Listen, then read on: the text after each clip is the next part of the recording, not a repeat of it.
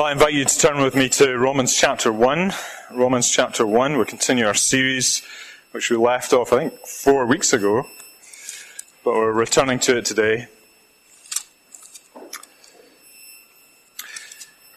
And we've got to that most contentious of passages in the book of Romans, which we'll look at in a few moments. But I want us to read to it. You remember that Paul he's set out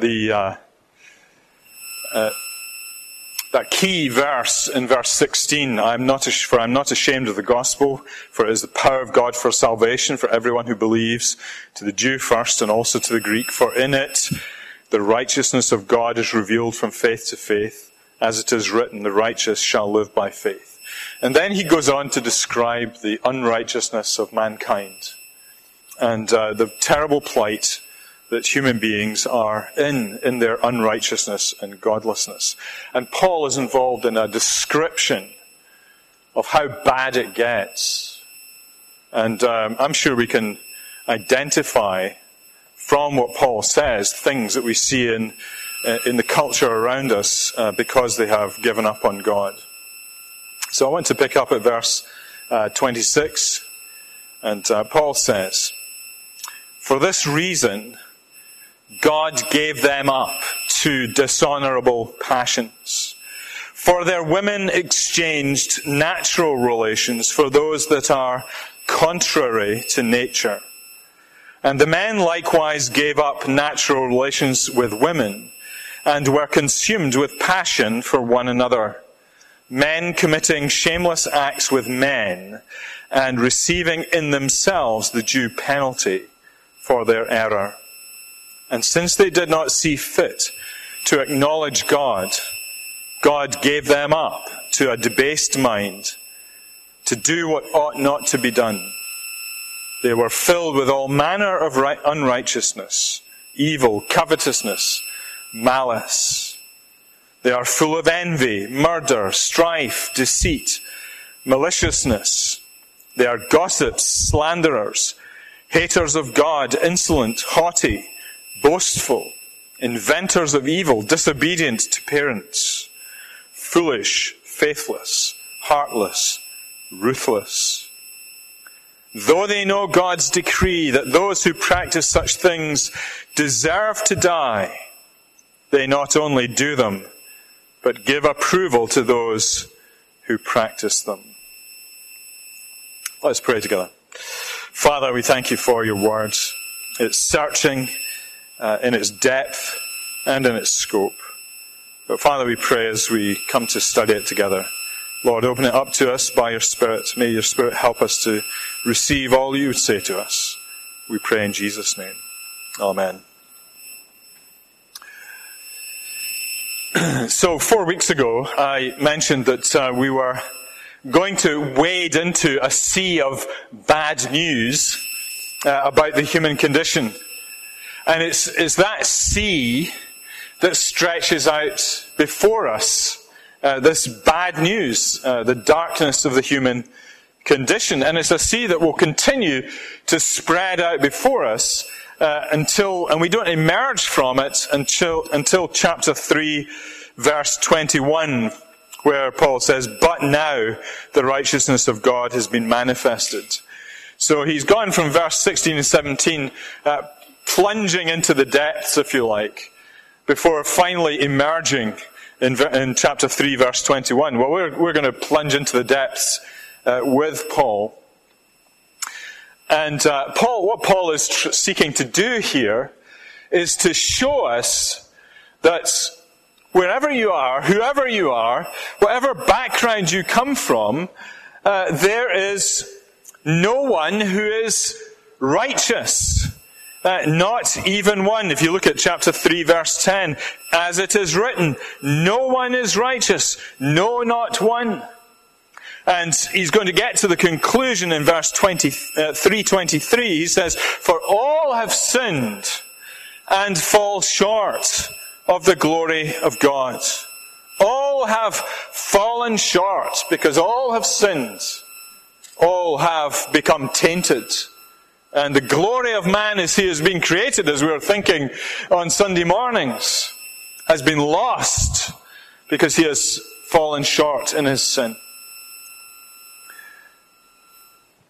And so there is no one on this earth who can stand before God and appeal to any redeeming features that you or I may have and say to God, I deserve your acceptance.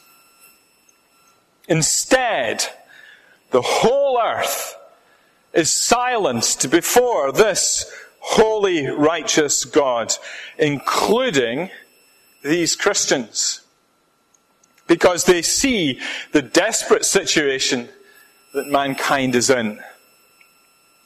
You know what Paul is doing is he is painting the reality of the human condition in all its stark blackness, in order that the glory of the gospel of the Lord Jesus Christ can be seen most clearly.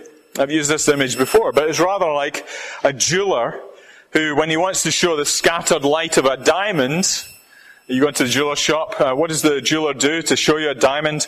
Well, he gets out his black cloth and he lays it out on the counter in front of you so that he can then put the diamonds on the surface, and against the blackness, the beauty of the diamonds shines.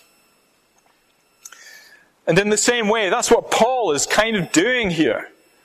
He lays out the blackness of the human condition in order to bring to attention the sheer brilliance and glory of the gospel of the Lord Jesus Christ, by which all who would be saved can be saved. Jesus Christ, only through Jesus Christ can you be saved.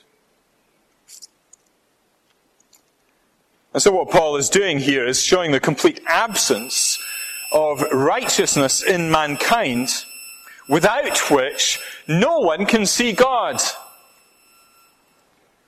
So you see then that the righteousness that God provides in Jesus Christ, as we've seen in chapter 1 verse 17, that righteousness can now be seen in all its glory. So last time we looked at this passage, the earlier parts of it, we began to look at the human condition. And we saw that mankind is without excuse, since the whole of creation speaks of God, speaks of his divine attributes. If you look at verse 21 of chapter 1, for although they knew God, they did not honor him or give thanks to him, but they became futile in their thinking, and their foolish hearts were darkened. That in spite of this testimony that the universe gives to the existence of God and how great he is, yet man decides not to honor him, not to give thanks to him. And so because of his unrighteousness, or people's unrighteousness, people kind of make a trade. They trade one thing for another, an exchange. And so verse 23 says, and they exchanged the glory of the immortal God for images resembling mortal man, and birds and animals and reptiles. And so, therefore, they begin to live a lie. Verse 25, because they exchanged the truth about God for a lie and worshipped and served the creature rather than the Creator, who is blessed forever. Amen. This is the great tragedy of the human condition. The human beings, instead of having the glory of God and desiring the glory of God, they would much rather worship a creature. And in Paul's time, they would literally have statues of people or weird animal people composites. And they would bow down and worship these things. But it needn't be limited merely to physical representations. There's any created thing that you and I could latch hold of, an idea, an ideology, a principle of life, whatever it is, as if it's avoiding God. It is a created thing, and mankind, human beings, want to worship created things all the time instead of the one true God. And so you live a lie. That's what Paul is saying. Well, Paul's not finished there. And in in some ways we've only got knee deep in this dark ocean of sin. And now we're going to go deeper as we come to verse 26. And the first thing I want to do this afternoon is talk to you about a repeated phrase that comes up. God gave them up. God gave them up. We've seen that once already. Verse 24. Therefore God gave them up in the lusts of their hearts to impurity, to the dishonoring of their bodies amongst themselves. But now also in verse 26, for this reason, God gave them up to dishonorable passions. And then in verse 28, and since they did not see fit to acknowledge God, God gave them up to a debased mind to do what ought not to have been done. Now, this is all connected back to the first thing that he says after speaking about the gospel in verses 16 and 17. Because in verse 18 he says, for the wrath of God is being revealed. Now notice that interesting tense there. The wrath of God is being revealed. Just remember for what we said last time. I know it's 4 weeks ago, but let me just remind you, John Murray, who wrote on this passage, says this, that the wrath of God is the holy revulsion of God's being against that which is the contradiction of his holiness. A holy revulsion of God's being against that which is the contradiction of his holiness. In other words, this is God's disposition against sin. And the question is, when is that wrath being revealed? And many of us might think of it in terms of a climactic event at the end of history. So Jesus Christ comes again, and the wrath of God comes, the judgment comes. And that's certainly true. But Paul is making a different point here.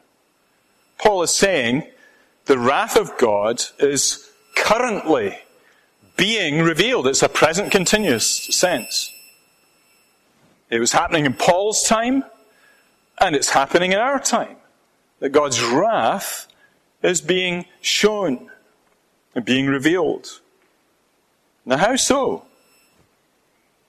To answer that, you need to keep an eye on what Paul says God has already done and continues to do. It's this phrase: God gave them up to the lust of their hearts, to dishonorable passions, and to a debased mind. Now, just think about that for a minute. What's the sign of the wrath of God being visited on a society? Not, can I suggest, a sequence of Hollywood-style disasters. Like aliens are coming and destroying everything, or earthquakes, or climate change, or something like that. Not that. That's not what the wrath of God, how the wrath of God is coming.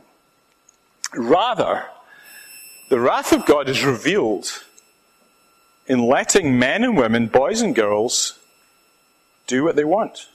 Isn't that interesting?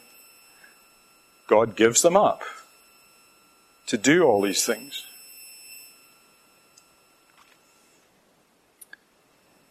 There couldn't be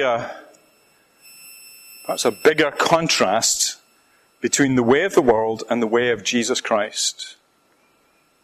You remember Jesus and his words in the Garden of Gethsemane before he was about to die. And in the prayer he was, in the midst of all his suffering and all his anticipated suffering on the cross. And he's asking his Father if there's any way out of what was about to happen to him. But in the end, he says to his Father in Luke 22:42, "Not my will, but yours be done." So here's Jesus in the midst of all that suffering. The Holy Son of God, in the midst of an unrighteous people. He's already had to endure a great deal, and he's got much more to endure on the cross. And you might think that Jesus might be justified in wallowing a little bit in a bit of self-pity. And maybe say to his father, let me do what I want for a little bit, Father. Maybe I could just kind of duck out for a little while. But no, he says, not my will, but your will be done. Contrast that in general with mankind in general and its unrighteousness.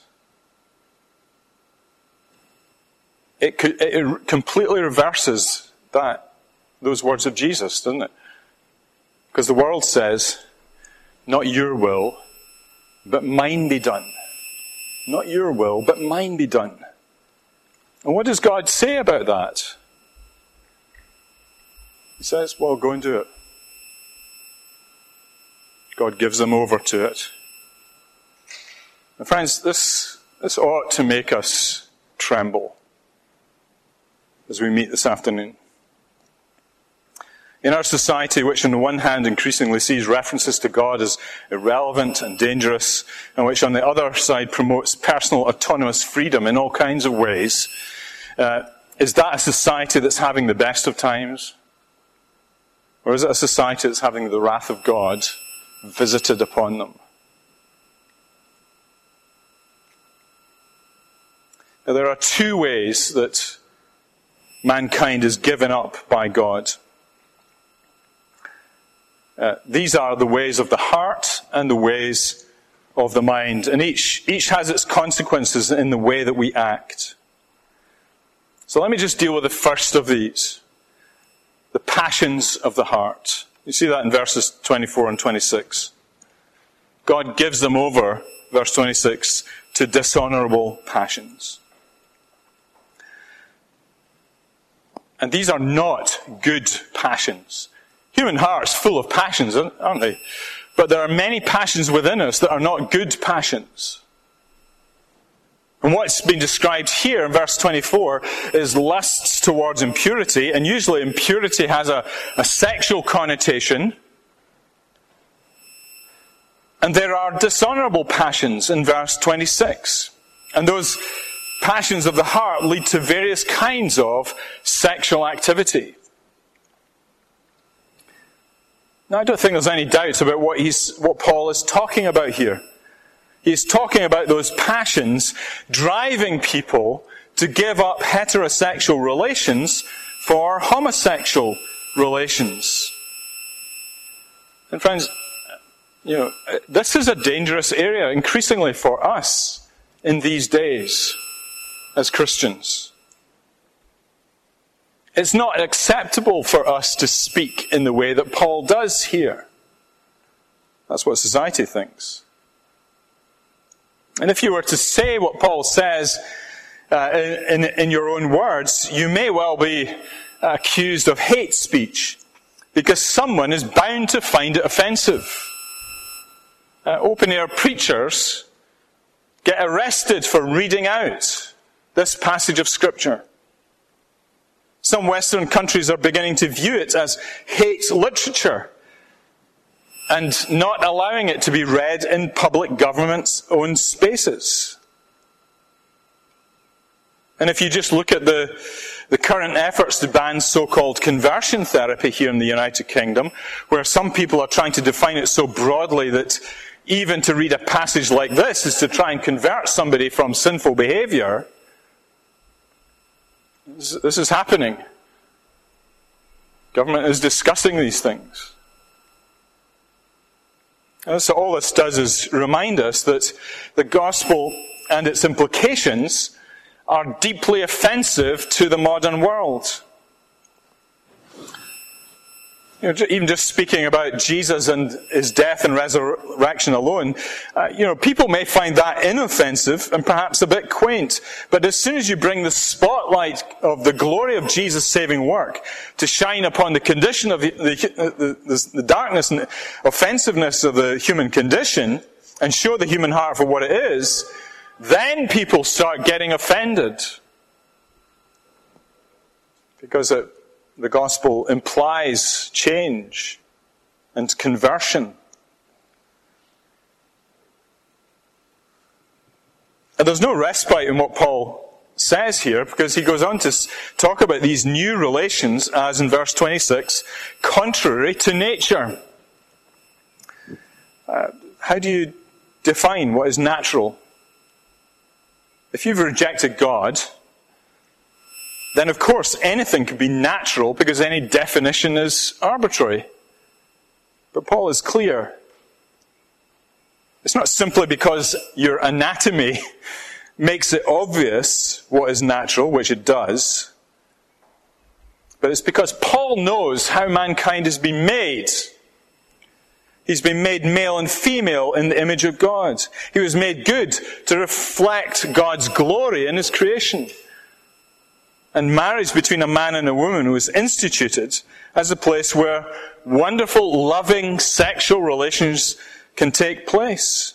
And it's for that reason that Paul says that this same-sex activity is contrary to nature.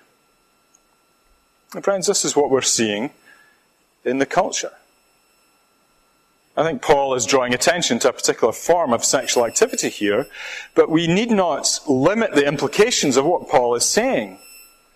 A society that's rejected God is given over to all kinds of passions of the heart that results in all kinds of sexual activity.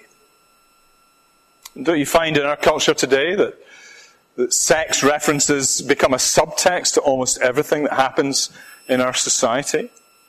Whether you're buying something, watching sport or TV or reading a magazine, all fueling the passions that are unrestrained. Passions which God has given men and women over to. Friends, there are consequences to this. And as we have said, not at some later stage, but here and now. Look at what Paul says in verse 27. Men likewise give up natural relations with women and are consumed with passion for one another, men committing shameless acts with men, and here's the bit, and receiving in themselves the due penalty of their nature. What does he mean? Well, I think it's this, that the wrath of God is found in unrestrained passions. And it's in the passions themselves that the penalty is to be seen. And friends, think about this. The passions that Paul is talking about here can never be satisfied. This is why I think it's a judgment of God to be driven by passions. Fleshly passions. Because you can never be satisfied. You see, your passions will forever be a taskmaster that drives and drives you, and it never stops. And there is no rest in trying to find satisfaction and rest in it. Paul is later going to talk about how Christians have been redeemed from a master who is a slave driver. Well, this is the kind of thing that he's talking about here. He's talking about how the passions become an unsatisfying, driving force in your life, and there's no rest. And there needs to be this constant, relentless pursuit of pleasure that can never be satisfied. And it's a terrible thing. It's a terrible thing, isn't it? To be continually restless, to feel unsatisfied, to never quite land at that place of rest. You've always got passion about something, but you can never find anything that's really satisfying. There's nowhere to go with it. That's the utter restlessness of the human condition, left to itself. So that's one way that God gives people up to their passions. But here's the other way. Mankind is given up by God in the way that the mind thinks. You can see this in verse 28. Since they did not see fit to acknowledge God, God gave them up to a debased mind to do what ought not to be done. You see, it doesn't just affect your passions, it affects your mind and how you think. Sin, unrighteousness, affects how you think about things. You can't think straight as a sinner until God comes and gives you light. Paul is reiterating something in verse 28 that he said in verses 21 and 22. For although they knew God, they did not honor him or give thanks to him, but they became futile in their thinking, and their foolish hearts became darkened. Claiming to be wise, they became fools. It all begins. It has its roots in an intellectual rejection of the truth about God. And what Paul is saying here is that when people reject God, to put it simply, they cannot think straight. As Paul goes on to explain, this has the most practical effect, because in his own mind, a man begins to justify all kinds of evil. And look at this long list of effects in verse 29. They were filled with all manner of unrighteousness, evil, covetousness, malice. They're full of envy, murder, strife, deceit, maliciousness. They're gossips, slanderers, haters of God, insolent, haughty, boastful, inventors of evil, disobedient to parents, foolish, faithless, heartless, ruthless. And all of it is justified in the mind that has first rejected the existence of God. There's an interesting example of this in the Old Testament. One of the reasons that Isaiah was called to be a prophet of God was for this very reason. In the 8th century BC, the people of Israel had long since abandoned the true God. They were nominally God's people, but they had abandoned true faith in him. And Isaiah 5, verse 20 and 21 says this. God speaks and he says, Woe to those who call evil good and good evil, who put darkness before light and light for darkness, who put bitter for sweet and sweet for bitter. Woe to those who are wise in their own eyes and shrewd in their own sight. You get that? Those who call good evil, and those who call evil good. And you see, this is what happens when a society abandons God. It begins to create arguments to justify all kinds of what Paul calls debased behavior. We only have to look at our TV screens and to see and hear the continual stream of opinion justifying what society wants to do in the face of God's word. There's a consequence to that way of thinking, though. And Paul says something really interesting here, and it's something that we know, and the Bible knows about such people. It is that they know what they do is wrong. We've said this before, haven't we? Human beings have this knowledge of God that they sometimes try to suppress, but they know that they're doing wrong. But if you look at verse 32, you'll see here that Paul says that those who are given over to a debased mind still know that God speaks to them in the matter of behavior. They know God's righteous decree, verse 32. He's speaking about God's law. And they know that those who practice such things deserve to die. In other words, there's a penalty for such behavior. And what Paul is speaking about, and he'll come to explain this a bit more as you get to chapter 2 and verse 15, he's speaking about the existence of the conscience in the human heart. Verse 2:15 says this, They show that the work of the law is written on their hearts, while their conscience also bears witness, and their conflicting thoughts accuse or even excuse them. Now, what does a human being do who knows God exists but rejects him, and who knows that certain behaviors are wrong? Does he cave in and say to God, "Oh, I'm sorry, Lord. I'm sorry"? No. He doubles down, doesn't he? People double down in their sin. And actually they begin to surround themselves with other people who agree with them. And so this is why Paul says at the end of verse 32, They not only do them, but they give approval to those who practice them. You see, these people get together and they start justifying each other and encouraging each other in their sin, and justifying their arguments. That's the pattern of the mind that rejects God. You get together with people who agree with you. And together in this mutual approval society, you shout loud enough and you start trying to drown out dissenting voices.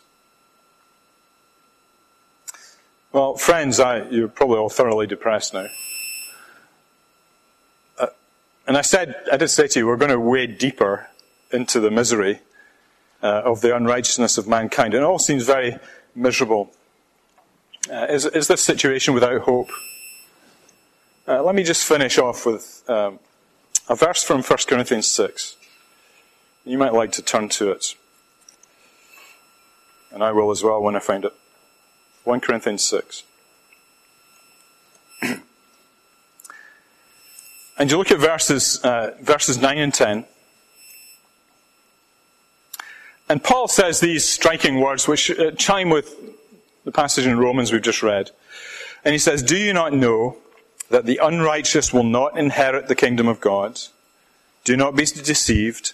Neither the sexually immoral, nor idolaters, nor adulterers, nor men who practice homosexuality, nor thieves, nor the greedy, nor drunkards, nor revilers, nor swindlers will inherit the kingdom of God."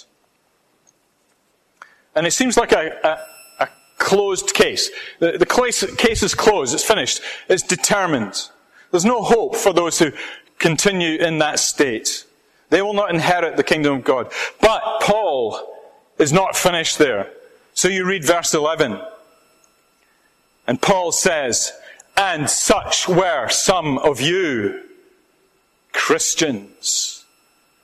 All of these people who seem like no-hopers, who seem to be lost and given over to their sinful passions.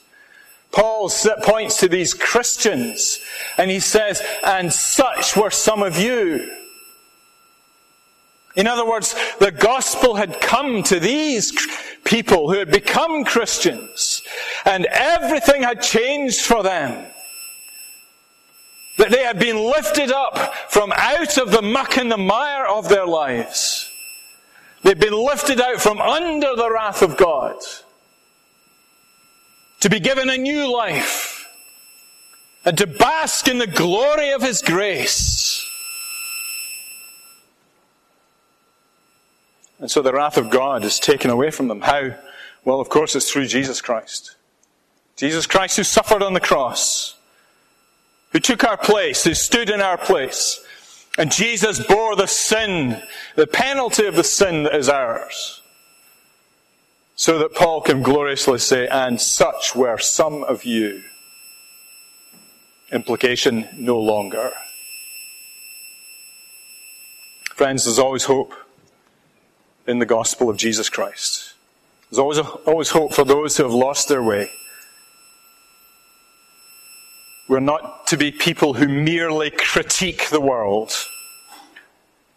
It's no good to simply take a conservative view of morality and argue against the world. We must be gospel people, holding out the gospel of life to other people and placarding before them not morality, but Jesus Christ, whom God gave over to the cross for sinners. Let's pray. Father, we thank you for the wonderful gospel of our Lord Jesus Christ. That though the condition of mankind, human beings, generally in our society, as we go about our business day by day, week by week, whether we're at work or at school or wherever we go, there's always hope for people if they can but come to Jesus Christ. And Lord our God, we pray, you'd help us to be those who are willing to proclaim Jesus to all those who are lost in their sin and given over to the corruption of their sin, and the passions of their hearts and the debased mind. But Lord, always to trust in the Jesus who can save them. So hear us, we ask, in Jesus' name. Amen.